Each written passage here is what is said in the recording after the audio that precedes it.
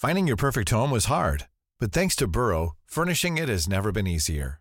Burrow's easy-to-assemble modular sofas and sectionals are made from premium, durable materials, including stain and scratch-resistant fabrics. So they're not just comfortable and stylish, they're built to last.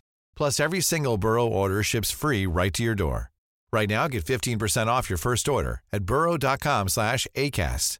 That's 15% off at burrow.com/ACAST.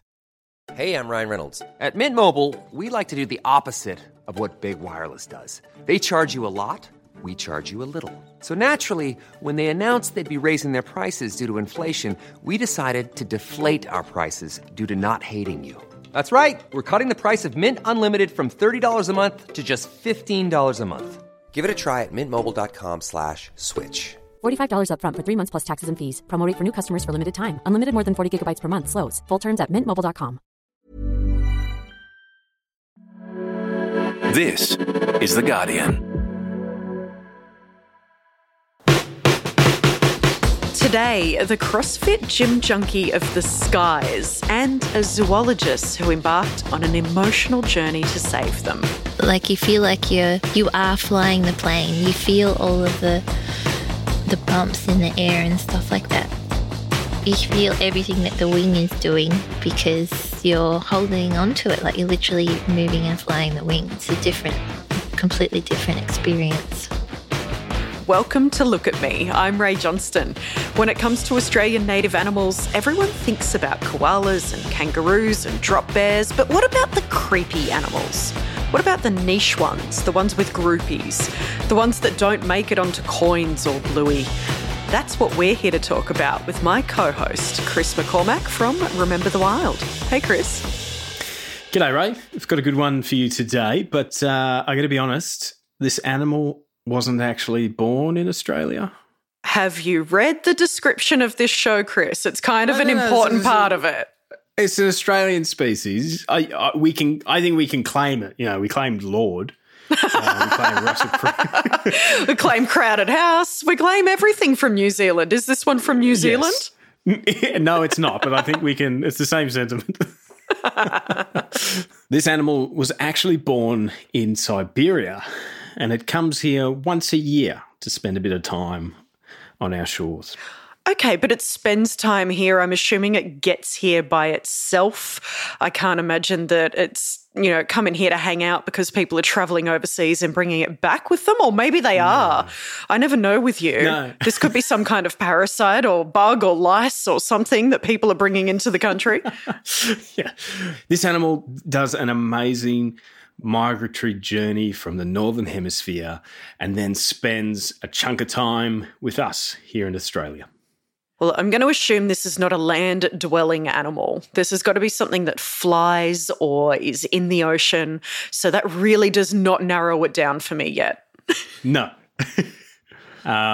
It's born in the Northern Hemisphere in a place where most listeners probably haven't visited, the Siberian Arctic. Oh, wow. Now I'm thinking of what's born in the Arctic. I just think of things like polar bears and penguins. Is it a penguin? Have I guessed it already? Do you think there are penguins in the Arctic? Is that what you're saying? I don't know. Yeah, penguins are only in the Southern Hemisphere. I love the glee in your voice as you own me on an animal fact. I'm not. It's a fun story. So the East Asian Australasian Flyway is one of 9 flyways in the world, and flyway is just a fancy word for a migration route. They all, broadly speaking, connect the Northern Hemisphere with the Southern Hemisphere, and in between those two poles they do these 8, 9, 10,000 kilometre long flights. This is Harry Sadler, and Harry Sadler is an author. He's a bit of a nature nerd like myself, except far more successful and valuable. Nice. And he wrote a book all about this species. They live a life basically of perpetual summer. so they fly thousands of kilometres so they don't have to get cold, basically. Yeah, so there's one theory that they evolved in the far north, and then as the far north started getting colder in winters, they started migrating. People often ask why breed in the Arctic, where it's so remote and such a long way to go. But for a very brief period of time, like the 6 weeks of the Arctic summer or the far northern summer, it's incredibly productive. If you can imagine that there's only 6 weeks of the year in which everything that lives in that part of the world has an opportunity to do its stuff. All the plants have enough light to grow, all the insects have that warm weather and all the meltwater from the snow and ice to hatch. It's party time. There's birds breeding, everything's going 24/7 because, of course, there's 24-hour sunlight. So for 6 weeks of the year, the Arctic and the subarctic just absolutely goes off. So it's a great place to raise a clutch of young shorebirds, but only for a very, very small period of time. So it's like a 6-week festival atmosphere happening in the Arctic with just every organism in existence going, woohoo, there's something kind of warm happening. Yeah. And that's a good enough reason to be born there. It must be one hell of a party for sure. Yeah, it's a Siberian bush dove. All right, so I know it's not a penguin, but it's definitely a bird. This could be pretty much any bird at this point, because clearly I've established I do not know what animals live or are born in the Arctic. You need to put me out of my misery with this one, I think. So the particular species, Ray, we're talking about today is called the eastern curlew. And the curlew! Yeah, well, the eastern curlew. There's also things like the bushstone curlew that live here in Australia that you might be more familiar with, that sort of stand still in the bush and hide and scream and things like that at night. That's the screaming for sure. So they're all a part of a group of birds called the shorebirds, but the eastern curlew is a part of the migratory shorebirds. Unlike the bushstone curlew, it actually does live by the shore. But they are related. Yes, they are. They're in the same broader group, but I'll show you a picture and you'll see it. It doesn't look a heck of a lot like bushstone curlew. No. Oh, it's actually really beautiful.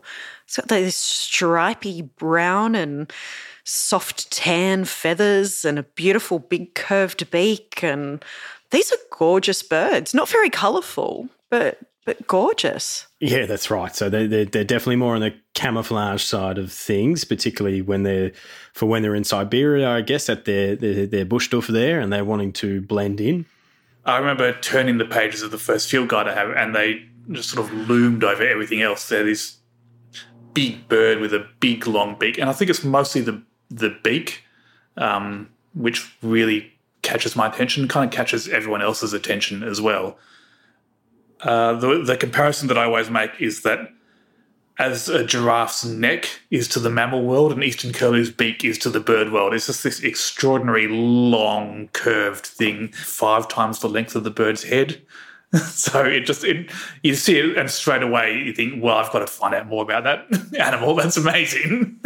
What purpose does this big long beak serve? 5 times the length of your body is pretty significant. That's not just like I suppose the beak's a little large. It's more of this has evolved for some pretty distinctive reason. I like to think, when I think about bird beaks, particularly migratory shorebird beaks, because there's a lot of differentiation, diversity in migratory shorebird beaks. I imagine, you walk into a tool shed and you see all these different hand tools, say, hanging up or, in your toolbox, and they all are shaped in a different way because they all serve a different function. They all have a specific function. And it's a bit the same with bird beaks. So why have such a long curved beak? And it has to do with the way these birds feed, of course. Eastern curlews have evolved to feed deeper in mudflats than any of the other birds out on the mudflats can, which is why they have these long beaks.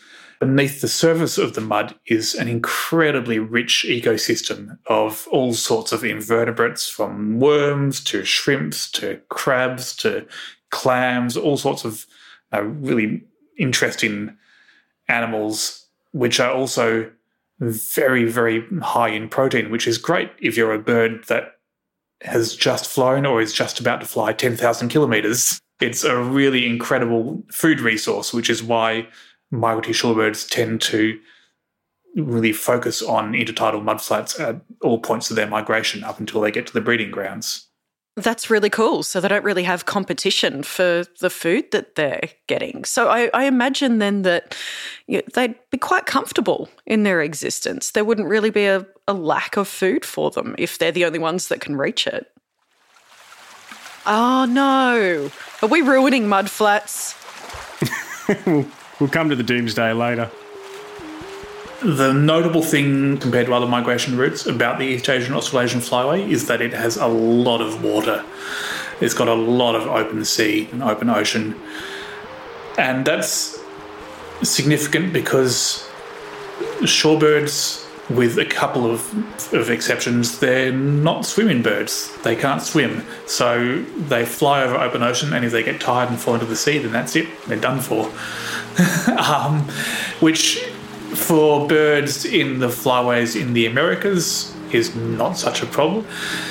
If they hit bad weather, they can land, flying over South America or Central America or up the US into Alaska. They've got a lot of land, they've got a lot of turf they can land on. We know also that they're not gliding and soaring birds like eagles or birds of prey are, or even albatrosses, which use thermals from the waves. Shorebirds are purely flapping birds. So they're flapping for days and hundreds or thousands of kilometres at a time without stopping. These are resilient birds, is what I'm hearing. They are like the CrossFit gym junkies of the bird world, just with their big, powerful wings, just making it across an ocean. Yeah, they're incredible. They are the extreme athletes of the bird world. And so do the yo-yo dieters, because they lose, in that journey, they lose a lot of fat and then they have to stack it back on. So obviously once they complete this big journey and they're all skinny and exhausted and they need all this food and they're wanting to dive into this all-you-can-eat mud flats buffet, you're going to tell me something bad about this now, aren't you? We're ruining these mud flats, aren't we? Of course we are. And for good reason. Because we want to build shops on them. That's not a good reason. We need shoes. No!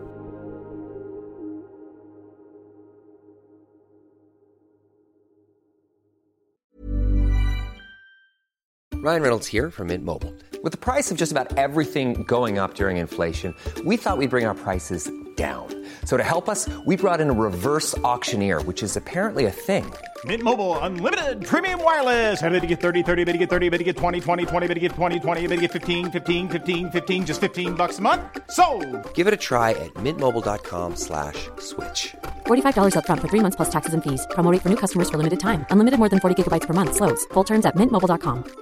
Finding your perfect home was hard, but thanks to Burrow, furnishing it has never been easier.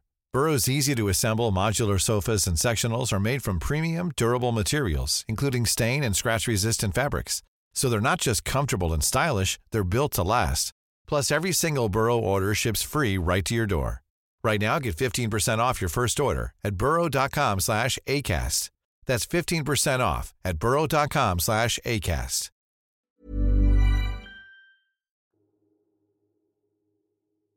The eastern curlew population has crashed 80% in the last 30 years. And so these populations are just in freefall. And it's not a mystery why it's happening. It's happening because of habitat destruction.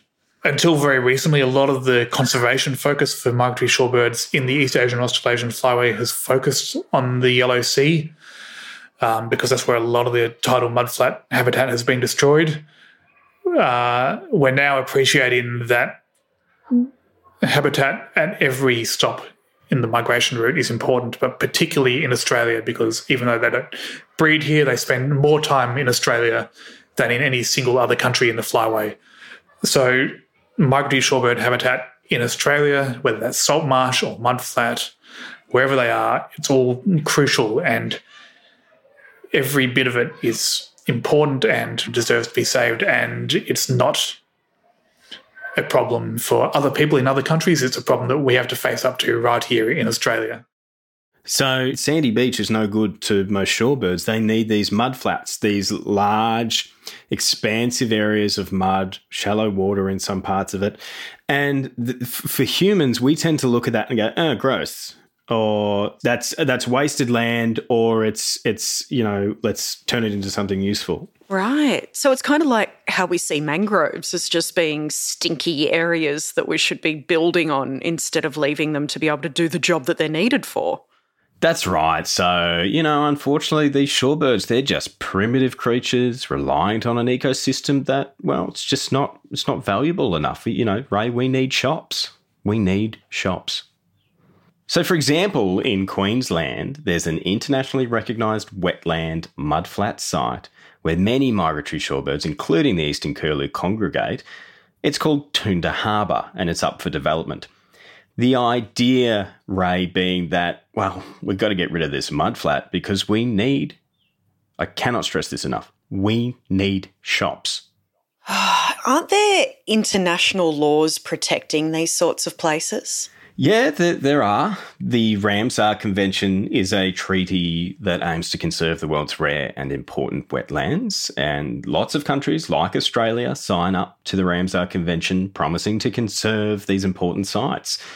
We've got several Ramsar listed sites here in Australia, and Toondah Harbour is actually going to be built on one of them, the Moreton Bay wetlands.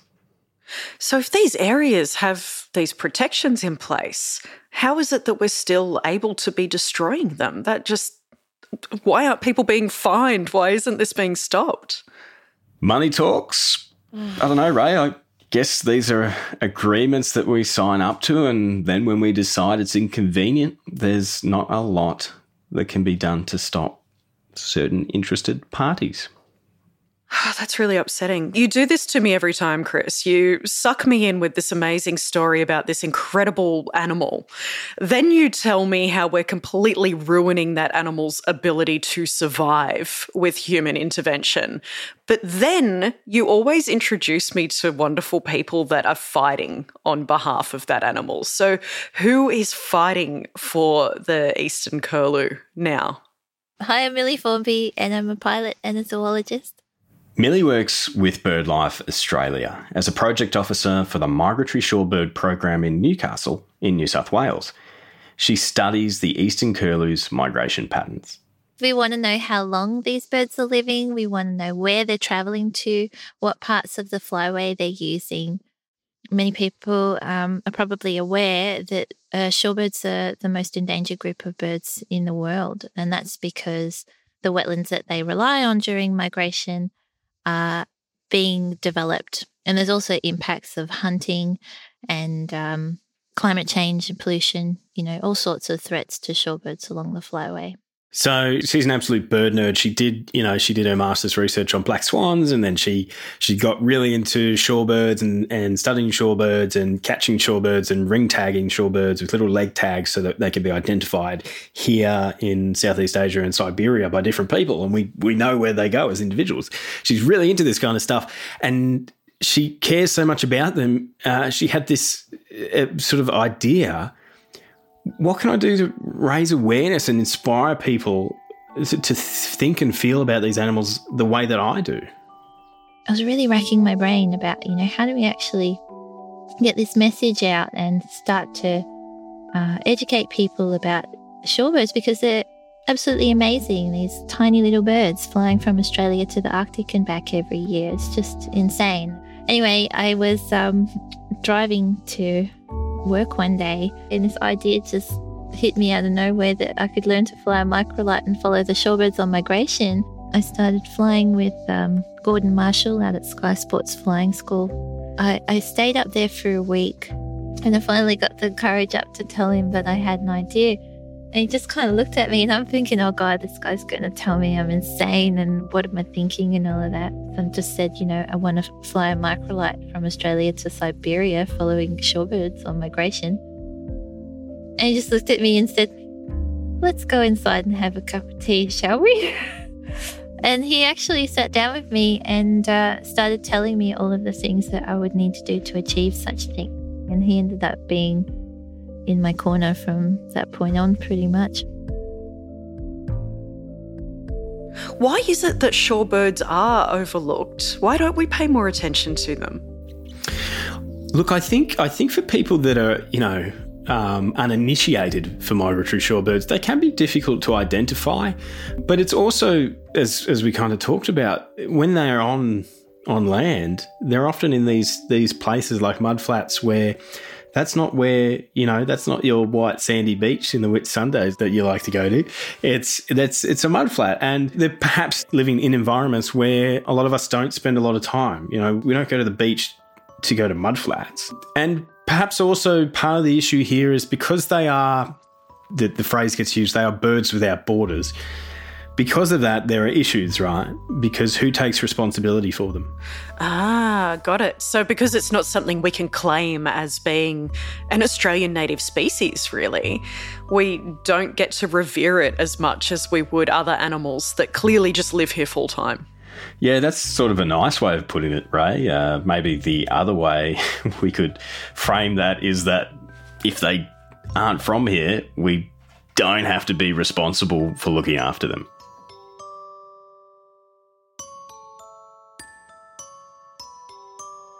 But Millie is obviously working to bring awareness to shorebirds and to the eastern curlew. What did you think, though, when she told you about her plan to fly a microlight along with these birds? If anyone else had said it to me, I probably would have thought, okay, well, are you sure you can do that? What are you talking about? But I think Millie's the kind of person that inspires a lot of confidence. She's the kind of person that if she says she's going to do something, you believe it. That's why I chose the microlight aircraft, because it is small. It's one of the smallest aircraft you can get. It only weighs 240 kilograms, which is very light. It's also open cockpit, so exposed to the elements, like the birds are on migration. And also it flies at a similar speed to what the birds do.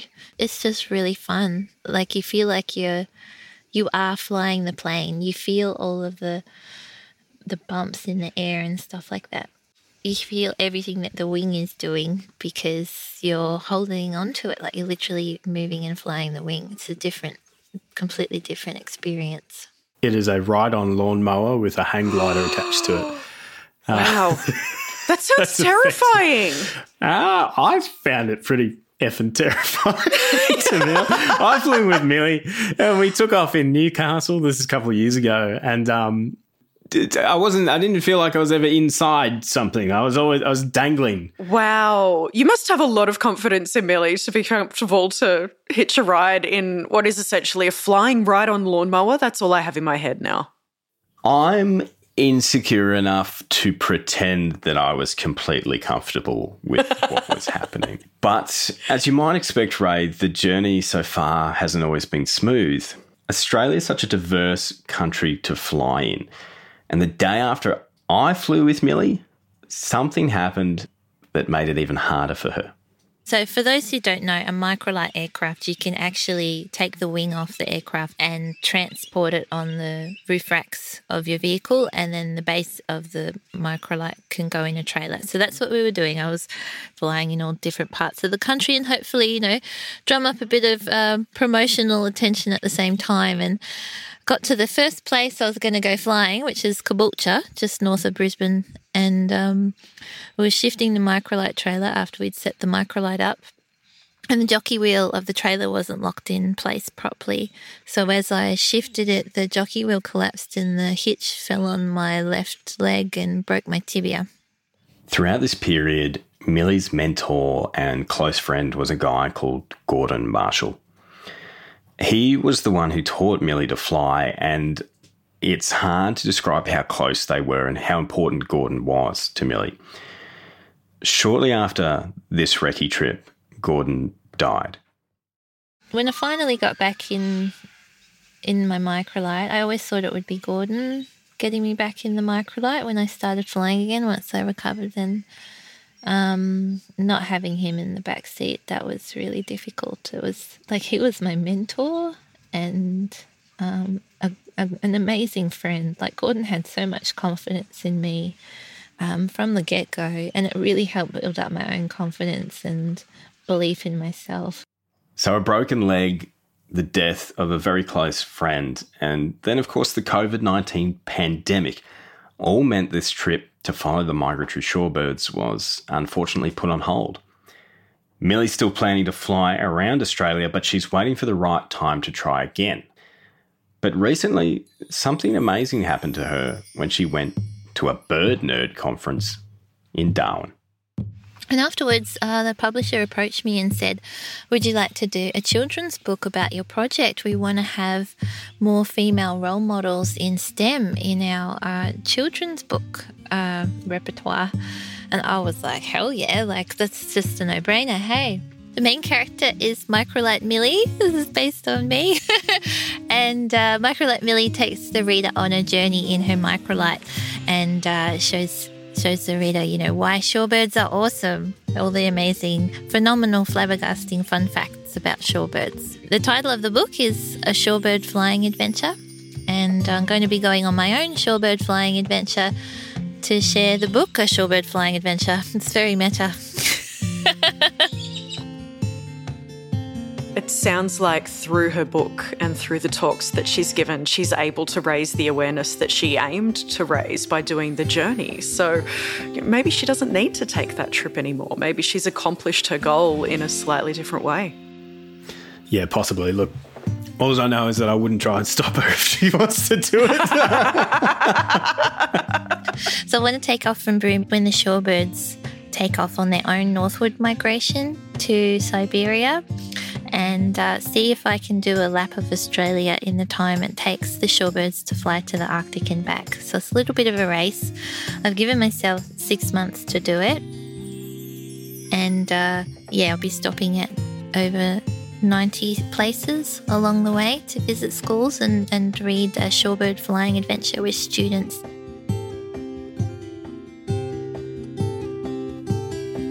Well, that sounds amazing. We wish you all the luck in the world with your trip, Millie. You've waited a long time to do this. You can pre-order Millie's book and find out more about her at the website wingthreads.com. Next time, we'll meet a new animal that's tiny, bouncy, and has horny head lumps. So make sure you tune in. Look at Me is supported by the Australian Conservation Foundation. It's hosted by me, Ray Johnston, on Darug Country, and Chris McCormack on Dja Dja Wurrung Country. It's also produced by Chris from Remember the Wild and Jane Lee and Camilla Hannon at Guardian Australia. Camilla also did the sound design. Catch you next time.